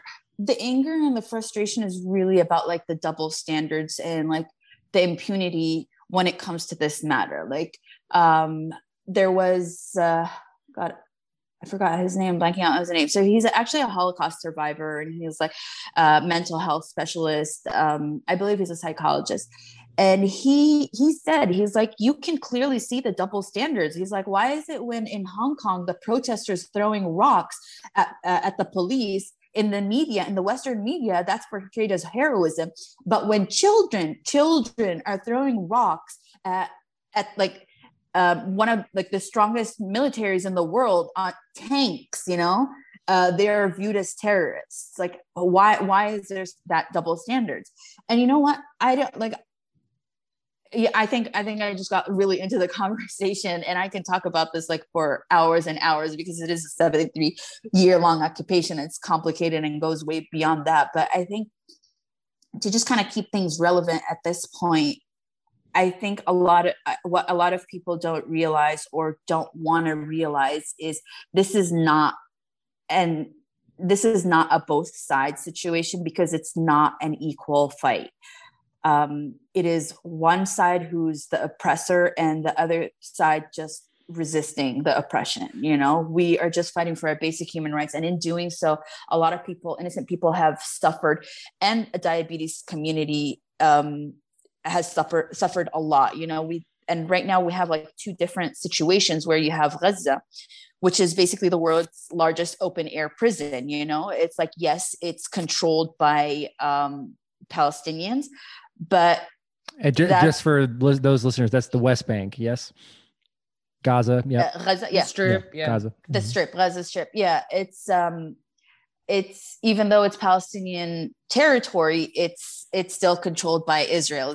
There's been I think it's 15 years now, 15-year blockade, where blockade like land, air, and sea. Nothing is allowed to go in, nothing is allowed to go out without permits, and permits are almost impossible to get. I was listening to an audiobook today. It's called Except for Palestine by Mark Hill-Lamont. I love him. And he was talking about a story of this lady who is from Gaza. She got married to a guy in Jerusalem, and they moved there, and she applied for a permit like a couple of times over the span of like 3 months to go visit her family. She kept getting denied, and then they gave her permission. And then when she went to Gaza, it took her, she was applying for 2 years, and they kept denying her permit to leave, to go back home. And then they issued her husband a permit and not her. And now they've been separated for 4 years. They're not allowing her permission to leave. Now, okay, so this specific scenario is not related to diabetes, but let's just for a second, say that this lady did have diabetes. Okay, as diabetics, we prepare and we over prepare. We go on a trip, we double our insulin. You're going for a trip that's supposedly a month or two, and you end there for 6 years with no end in sight. How are you supposed to prepare for that in a diabetes sense, in a place where there's a blockade, where there's very extremely minimal access to healthcare? Like, even we know friends in Gaza who are in med school, so they're very into the healthcare scene. They told us, because I had extra pumps, and I was like, I'm willing to help. Like, if there's a way for us to find, like, if we can find a way for us to get this to you, I would gladly get this to you. And I collected a lot of supplies, so they had enough supplies to easily last them a year. First of all, there was no way to get it to them. Secondly, he told us, he's like, we have in all of Gaza, the Gaza population is 2 million people in a very tiny, overpopulated, a strip of land. There are 2 million people. Only three people in all of Gaza have insulin pumps. None of them are on their insulin pumps because they have no access to supplies. That's how bad the situation is here. And I know sometimes I get frustrated that, you know what, I don't know, Dexcom took more than 4 days to send me my sensor, or my pump site failed, or whatever. But there's again, like that's a privilege. Car line at Walgreens, you know, it's like how. Exactly. And then you say that, okay, what about the check? Let's move out of Gaza. Okay. Let's go to occupied Jerusalem. The checkpoints, they're claiming that it's not an apartheid. Well, what do you say when there are checkpoints only for Palestinians and roads only for Jewish Israeli people to roam as they please without being stopped? What if I want to go? And a lot of these checkpoints were built intentionally to inconvenience people. You know, it's like they're checkpoints, and there is the apartheid wall. There's like a whole wall that's like more than double the size of the Berlin Wall. That is just like, they just decide, okay, let's put it here. A lot of families have been separated from each other. Like, imagine you and your brother, I don't know if you have a brother, but decide to have a house in front of each other, you know, to raise your kids together. And then in comes a wall. And now it takes you like 5+ hours with the checkpoints and everything to just get to your brother's house. But anyways, think that you're trying to get to a pharmacy. How are you going to get to a pharmacy with the checkpoints? A lot of, like, even like from a medical view, so many people have died at these checkpoints. Oh yeah, so most of them. There's like this whole problem with freedom of movement. Like, it's an entire And I want to say a specific case that was like very important to like everything that's happening right now. But rest in peace to Omar Yagashi, a baby who was supposed to have a surgery on Israeli land and that was denied going onto Israeli land because they were Palestinian. So this was a baby, like an infant who had scheduled a surgery to survive. This family got like held up at a bunch of different checkpoints on June 18th. And they like their child literally died in their arms. Like this is what's happening. This is what's happening when people are like, we need to see like both sides. Like, what is the other side to that? Make me understand why an infant needs to be lost to a cause that like this. And like, even like in terms of diabetes, so UNRWA, UNRWA is the United Nations Relief and Works Agency for Palestinian refugees, and a lot of the residents in Gaza are actually refugees that were displaced from what we now know as Israel. So they, as of 2018, they said that they have 1,050 T1Ds registered with them. Keep in mind that that's not always accurate because, first of all, that's only the refugee population. You also have the Gaza population that is not listed under UNRWA. They only have, they don't have any public diabetes specialist physicians. So they have the private clinics for these physicians, but you're talking about a city that has 55% unemployment rate. So the poverty in the city is through the roof. People, and Israel controls their water, they control their electricity, they control everything. So these people have absolutely no resources in terms of just everyday living needs. So how do you expect them to have access to diabetes care? We know that diabetes care is very expensive. Now, UNRWA provides for the refugees insulin, syringes, and just like medical checkups. Because of aid cuts from the US, they don't have the budget that they used to, so they stopped providing strips. Imagine managing your diabetes without strips. So that's like another, it's just like one crisis after the other. And even like in West Bank, Gaza, and East Jerusalem, 15.3% of the population has diabetes, whereas the whole world has 6%. And they think that 4.4 out of these out of the 15.3% have type 1, but based like on resources on the ground, doctors, physician, all that, they actually think that it's higher. It could be like between 18 and 21%. And like it's just the small things as well. So these are like the big things, but like the small things as a person with diabetic that we take for granted. It's like, imagine living in a house that has an average of 3 to 4 hours of electricity every day. What's going to happen to your insulin? You know, like we freak out when we go to the beach for an hour or two. Imagine like living with no power.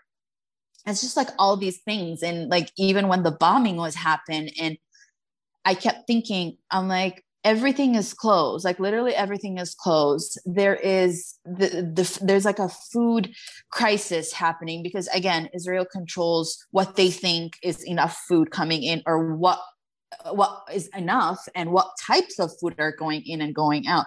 And I'm like, okay, what happens if I'm stuck in my house hiding from these bombs and my blood sugar goes low and I don't have access to gummy bears, which Israel might think that, you know what, Gaza doesn't need gummy bears. It's not an essential. Like things like that. It's gone beyond a political stance. And I know when I took the when I did the takeover, a lot of people were very upset that a diabetes page was talking about politics. But at this point, it's not about politics. It's about human rights. And you know what? Politics has become a healthcare issue. You know, it's like even today, I was the Human Rights Organization had a live on Instagram, and they were talking about the environmental what's the word? Factors that affect health. and specifically like maternal health. And I kept thinking, again, kept going back to the situation in Gaza and the situation in Palestine. And you know what? Even the whole country, let's include Israel in the situation too. These bombs that keep dropping, the toxic gas, the phosphorite gas, all that. We don't know the extent of damage that this does in relationship to our diabetes. And we have friends in Gaza who said like it like wreaks havoc on their blood sugars. Oh yeah, just that. I think early on we were hearing stories about people couldn't sleep because the bombs were going off at night, all night by design, like as a war tactic to drive you insane. And we know what lack of sleep does to our blood sugar. We know what dehydration does to our blood sugar. Mm-hmm. We know what stress does to our blood sugar. So, and multiply that times, the worst stress that any of us here in the US have ever had to endure by 1 million. And of course you have those types of outcomes. Yeah. And it was like, I'm not in Palestine. I'm in the US. Safety is not a concern in that sense. And my blood sugars were still through the roof because of this stress and the anger and the frustration. And we go back to talking about, I felt guilty that I felt like I didn't have the right to complain about that, because what do I have to complain about? Bombs are not dropping on my head, it's like. And then at the same time, I was just so exhausted because I knew I had to take care of my mental health and I had to take care of my physical health as well. But I couldn't walk away because I felt like that was my responsibility to be the voice for the voiceless and speak to the injustices happening. And by the way, I just want to say that it's Eritrea, you know me. So this is not that, she's passionate about Palestine because she's Palestinian. I'm an intersectional activist. I believe in speaking up for everybody oppressed, whether it was during the BLM movement, LGBTQ community, the Asian population, Syrian, Muslims, anybody that needs a voice. I was there, I've always been there, the immigrants. But right now, the Palestinian people need us. And, for the longest time, I wasn't able to speak up because I don't know. I knew that I would be gaslighted, and because I felt like it's just going to be me against the world, at that point. Let me ask you this, because, and it might just be because of my friendship and, business relationship with Eritrea, that I'm more exposed to Palestinian people, but I also have a close friend and business partner, associate that his family is Palestinian. And, so I'm more, because I have diversified those friendships, I'm more exposed to these things. And so I do have a personal connection to it, at least just one person removed. And at the same time, people are upset that I am talking about it. And on the other hand, I don't think that I've seen as much support globally. It's very similar to Black Lives Matter, where there was like that specific day where there were millions of protesters globally protesting the murder of Black people by police in the United States. And I'm seeing a little, like, not as large, but a similar start to, that movement. And I was talking to Eritrea about it earlier. How much of that is just because the democratization of access on phones and being able to show what's really happening? Because what's really clear to me as like a marketing guy and communications guy is the gaslighting that Eritrea mentioned earlier, is that there's a really pro-Israel, anti-Palestine narrative that's fed to the US media. And for me in particular, like a white guy growing up in, evangelical South Dallas, Texas, I remember, and I've told Eritrea this before, I remember an announcement going out at my school when Yasser Arafat died, in like celebration of an enemy, that type of narrative. And that's how people who grew up where I grew up, that entire relationship is framed. So it is a deep-seated misinformation battle. over Yeah, decades. so and decades. yeah, there's definitely been a shift in the narrative, and I feel like I think also the Black Lives Matter movement that we've experienced in the past couple of years, 2-3 years, in a way prepped people for how to deal with this. But you still have a lot of people, like you said, that have already been brainwashed and are scared. They're scared to speak up for Palestinian rights, thinking that that's anti-Semitic and that's going to harm the Jewish population. And this is where they're trying, like the Israeli government and Israeli propaganda is trying to shift the focus and shift the narrative into making it seem that anti-Zionism and anti-Semitism are intertwined.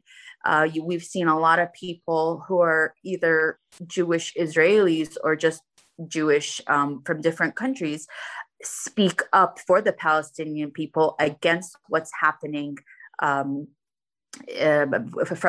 on behalf, for what's happening from the Israeli government. And it was actually interesting because I've had this. I've struggled with this situation for the past 11 years, if not longer. And 2 weeks ago, we were at a protest, and there were these two women carrying signs. One said something along. It basically said something along the lines of another Jew in support of a free Palestine, and the other one said, "Not in my name." So I walked up to them and I was like, thank you so much. I really appreciate it.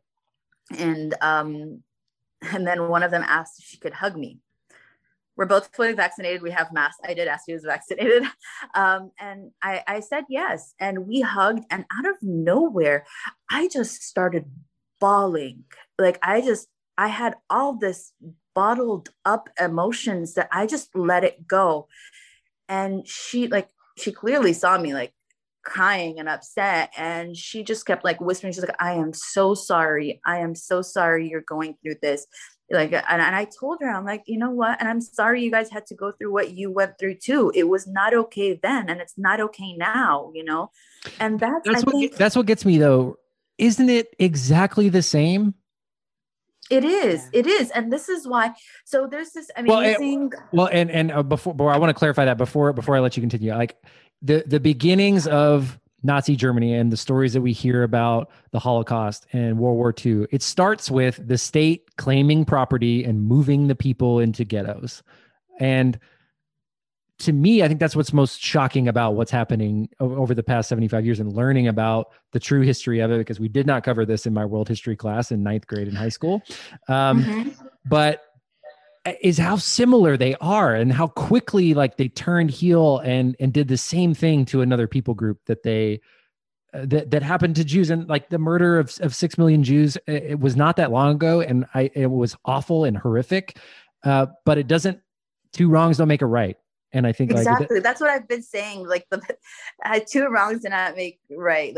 That's just what I keep saying, and it's really frustrating when the whole both sides or the Hamas excuse gets thrown in. Just to put it out there, I do not agree with what Hamas does, but at the same time, you need to understand that first of all, this ethnic cleansing has started in 1947.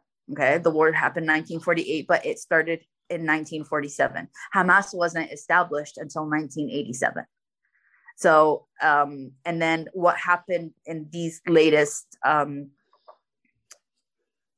events, I don't know what to call them, but it's just keeps everything everything explodes, and then it calms down for a while, and then so in the past couple of weeks. It had not yesterday we were with a friend who was completely oblivious to what was happening. And she was like, wait, but didn't Hamas throw rockets? I'm like, yeah, that's where you came in the middle of the conversation. There was land that's being stolen for years and years. And Israeli settlers walking around with weapons backed by the military when we don't even have access to things like water, healthcare, freedom to move, just walk in the streets. You know, we can't live in our own homes without it being stolen by illegal Israeli settlers, you know. And it's like, and I'm not personally using the word illegal. That's by international law and condemned by United Nations and Human Rights Watch. And what do you expect when people are being oppressed, you know? Well, and I think that's where, you know, I think Hamas is weaponized by the media, and certainly they're, you know, because it's easy to point at like a group and say these people are bad, but then like you said, they weren't established until 1987, and I can't claim to be an expert on Hamas, but what it strikes to me is that when you there's all those old memes that I feel like a lot of the guys I went to high school used to share when they were trying to like show that they were manly. They'd be like, if you're caged up, you turn into a lion, you know, and you turn, you know, I don't know, like, and I feel like that like environment, when you're sequestered and your rights are taken away and you have to become a person that, you know, by any means necessary to get your freedom and represent your people, that you do things that a person who, like us in the US, we've never had to take up arms in defense of our home, and, you know, or have to do things in the name of that. And I think that that's why war is so complex. But at the same time, Hamas is not an army and are not funded by a government. So again, like when we talk about why we're having these conversations, whether it's Black Lives Matter, talking about police brutality, whether it's Uyghur Muslims in China being taken away from their homes and put in concentration camps, whether it's Palestinians being forcibly removed from their homes and put into an open air prison and denied basic human rights. All of those are, like you said earlier, intersectionality, part of the same issue, which is it's racism, it's human rights, it's treating people differently because of who they are and where they're from. And, you know, we talked about this before we started recording. I feel like, and it's kind of taken a lot for me to unpack this, like as a white guy in America, colonialism and sort of the spirit of conquering was celebrated in my life, in my culture. And like, that is, you know, you mentioned like real Christopher Columbus shit. You know, it hasn't been that long since we used to sing songs about Christopher Columbus, you know, like, and the you know, Pilgrim. Yeah. And all those horrible things that he did to the Native Americans, and people talking about stolen land, and like, you know, everywhere we are, you know, everywhere my skin goes is stolen land from somebody who Talk about it. And so, you know, I didn't do that. But I benefited from it, and, you know, people died who I'll never meet and I'll never know about because they've been whitewashed from history. And I think now that's where I go back to the democratization of media, where people like us can just create content that is on the ground with our phone and tell and speak truth to power in ways that haven't been able to be done before. Yeah, it's like if the liberation of a group of people is uncomfortable or intimidating to you, it's one of two things. One is you're benefiting from it. Two, you probably need to sit with yourself a little bit longer and ask yourself why. You know, it's and I have like major respect and seriously hats off for all the Jewish and Israeli people who have spoken up against the Israeli government's ethnic cleansing, apartheid, and brutality. Like, I know it takes a lot of guts, and I know it takes a lot of courage. Like, we've seen Bernie Sanders. He's like been like he's been called self-hating Jew since the very beginning, you know, just because he's standing up for injustice. And I don't know if you guys have seen it. There's a video circulating around by interview by Russell Peters. He interviewed a guy called Gabor Mate, and he actually spoke about like a couple of things that really stood out for me. It's first, he said, you don't have to support Hamas to support Palestinian rights. Being pro-Palestine does not mean you're anti-Jewish. And I feel like that needs to be screamed from the top of every building. You know, it's like, and more so to people who are new to this whole topic, especially Americans and quote unquote liberal Americans, because in their fight to make sure that the Jewish people are given the respect and dignity that they deserve, which we all agree with, me included. I think they're scared to talk about the Palestinian, the Palestinian occupation, in fear that they're gonna oppress the Jewish community. Which again, it's not Palestinians versus Jewish. I don't think that's the fear, Noor. I don't think that's the fear. I think that's you being really nice. I think the fear is colonialism. I think that Americans are afraid to say that this is wrong, because then it turns around to us also being wrong, being this country. Like, it's real. Israel really, gives, I think it's that's serving too complicated for them to it's serving way. It's serving very apple doesn't fall far from tree. Like, they are literally, like, part of that state being part of its existence is that our government funds its existence. So you're talking on like a government level. As an American community. Like, I think that a lot of politicians or even commentators, or even the way that questions are being asked on CNN and MSNBC, like, it's very around the framework to be pro-Israel, because if you see what I'm saying, like, I don't think it has anything to do with like the apple falling far from the tree. I think it has more to do with the Israeli lobbyists being super powerful, and trying to control the narrative and all that. Big money. Yeah, it's really about big money at this point. It's really, and like, if you look at the people who are like wanting to fight for the government in Israel, majority of them don't care about religion. It's not about religion, but yet they try to make it about religion because they know that's the weakest link. That's where they're going to get. And it enrages the mob. It's that tried and true propaganda tactic that I would say the Republican Party in the United States is really good at. They do an awesome job of distracting from the real issue and hitting you with really, like, some of the best PR people in our country work for lobbyist groups, because that's their job, is to control the narrative, to keep the money coming in, to keep the candidates in power. And, when people during the presidential debates, when people were saying Joe Biden's one of his big weak points in the Democratic Party was his stance on Israel, this is what they were talking about, because he and Kamala Harris too, like, she's the police. Big supporters of that. I think that they're, we're learning a lot. And again, like, I think you're right, Nora, like, most people have no idea about how our global allies and governments work together.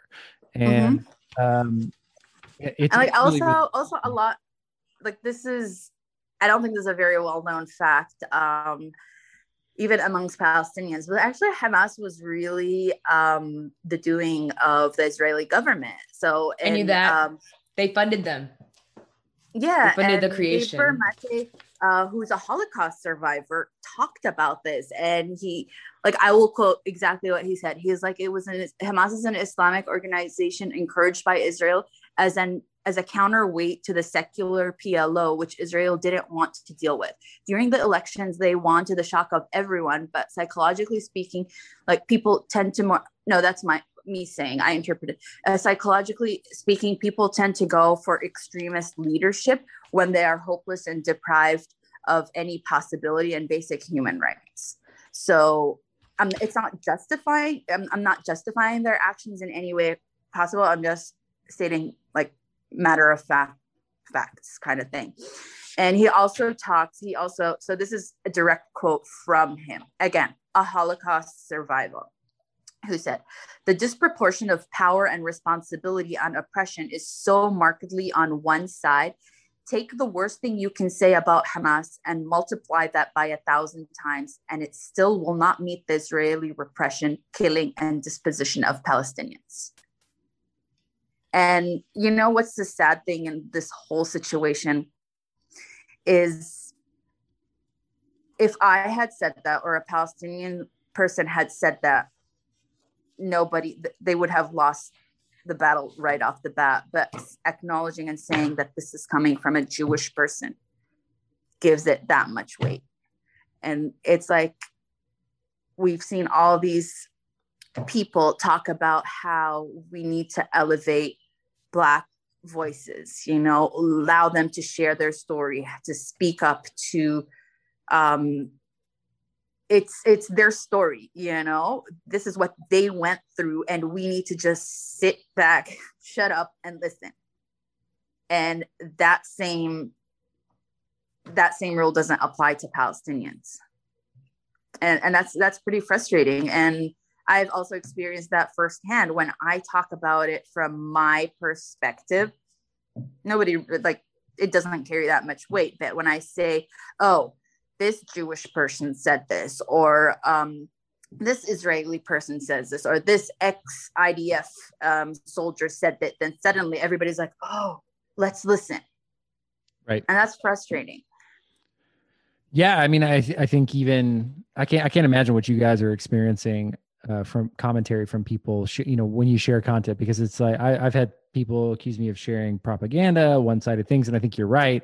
The Palestinian perspective is just so easily dismissed by people as completely one-sided. And then I see these people and the stuff that they share, because I'm a big believer in like studying the both sides just to see how they communicate with each other. And all I see is erasure of culture. I see gaslighting. I see recrafting narrative. I see Hamas weaponizing Hamas as like, oh, look at these bad Hamas people. So we're justified to do whatever we want to Palestine because of this. And, you know, it reminds me, you know, a lot of, you know, it's very top of mind for me, because during COVID, I read this long article, or like a sort of tweet storm from someone who was saying, the reason that COVID-19 is going to wreak havoc on the United States is because it's invisible, and you can't point to a singular source to say this is the enemy. And it was this way of life that changed, and we weren't able to adapt before it really hurt us. And he contrasted that with 9/11, where he said, okay, well, Al-Qaeda is the bad guy. We are going to go get Al-Qaeda. And everyone was united behind that one idea. Al-Qaeda attacked us. We're going to go get Al-Qaeda. And the Islamophobia that has spilled out from that, I think, it really affect Arab Americans and Palestinians, and is deeply rooted also in why the media is portraying this in the West like they are. But at that time, I think like that's how the media is using Hamas in the U.S. is that they're saying, hey, Hamas is bad. So then, and they're launching rockets, and they redact all of the other information from the headlines that says, hey, this is in response to, you know, the Sheikh Jarrah and all the other events. But like you said, most people, and I think like this is something that my dad used to tell me a lot, and it's kind of a really weird right-wing Republican idea, but you'll never go broke underestimating the intelligence of the American public. And that's what you said earlier about most people have no idea. They don't really care, and they just take what they're fed, and they just keep on moving. And I think that's what the movement and, you know, what social media, the impact of social media is having, where we can hear from Holocaust survivors and say, who are addressing this directly, and people who, you know, are not Palestinian and are Jewish, and they're saying, hey, this is wrong. And I think that's where, you know, what I was looking for early on was like some sort of source of information that could cut through the people who are very resistant to what's happening. Yeah, I don't know how we're going to get there, but like, even I think it's just kind of really humanizing us, where we were always viewed as by the media as terrorists or the enemy, you know, as like just like humanizing it. And even like from a diabetes point of view, we've seen so many diabetes advocates talk about access to insulin, but nobody said anything when it came to the Palestinian people. It's like, okay, we understand that you don't want to get into the political situation, but we're still humans. We still need insulin. We still need access to insulin.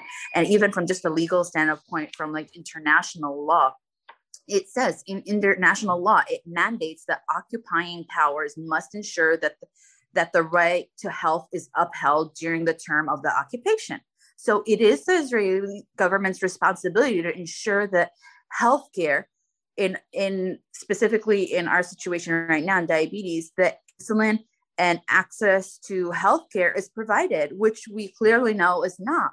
Yes, legally, maybe we can say that the people in Jerusalem have access to these, but when it comes, like push comes to shove, when it's applied, they make their lives miserable intentionally so they can willingly leave Palestine. You know, they're subjected to humiliation, hours at checkpoints, horrible treatment at hospitals, if even. You know, making them pay upfront, all in cash, knowing that a lot of people don't have that kind of money. These tactics where it's not written, you know, that you'd be like, oh, hey, you know, but this is where we need to elevate the Palestinian voices and really understand the struggle of what's happening. And a lot of people, majority of which are Jewish people, because they're the ones who have freedom of movement the most, who have visited occupied Palestine or who have visited Gaza before the blockade, have talked about the horrendous circumstances they live and how they were in this bubble where it's like, the only democracy in the Middle East, beautiful, you know, vacation destination, beautiful beaches, beautiful, amazing food, blah, blah, blah, all that great stuff, you know, that really is appealing to the Western world. But they're like, if any Zionist would go and live there or just visit for a couple of weeks and not come out a different person, that's like virtually impossible. That means like you're a psychopath. There's something wrong with you. Like you cannot walk in and see the things that they've seen and be okay with it. It's just the dehumanization, the humiliation, the trying to strip us of our dignity. It's just next level, you know? And it's exhausting. It's exhausting trying to justify, like explain to people why you deserve to live. It's basically that bottom line. And I just keep reflecting of all the privilege as a person with diabetes living in a place where I have access to all that, you know?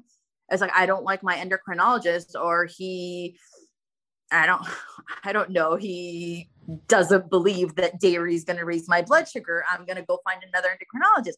Well, reality check, you know, Gaza, there are no endocrinologists, or they don't have access to the information we have. Like Eritrea, you've seen the conversation, like some of the things that we consider basic resources and basic information that we just know in the diabetes community, a lot of them don't have access to that from their healthcare providers. Yes, some have access to it from like social media and from us, the link to the outside world, which is also somewhat sometimes controlled by the Israeli government. But like, imagine the level of care, or how are you able to manage your diabetes under those circumstances? And it's not an equal fight, you know? It's like, oh, both sides. No, don't tell me both sides. When we talk about the Israeli side, they have the leading technology in healthcare. Yeah, and they have some of the most advanced technologies and advancements when it does come to diabetes as well.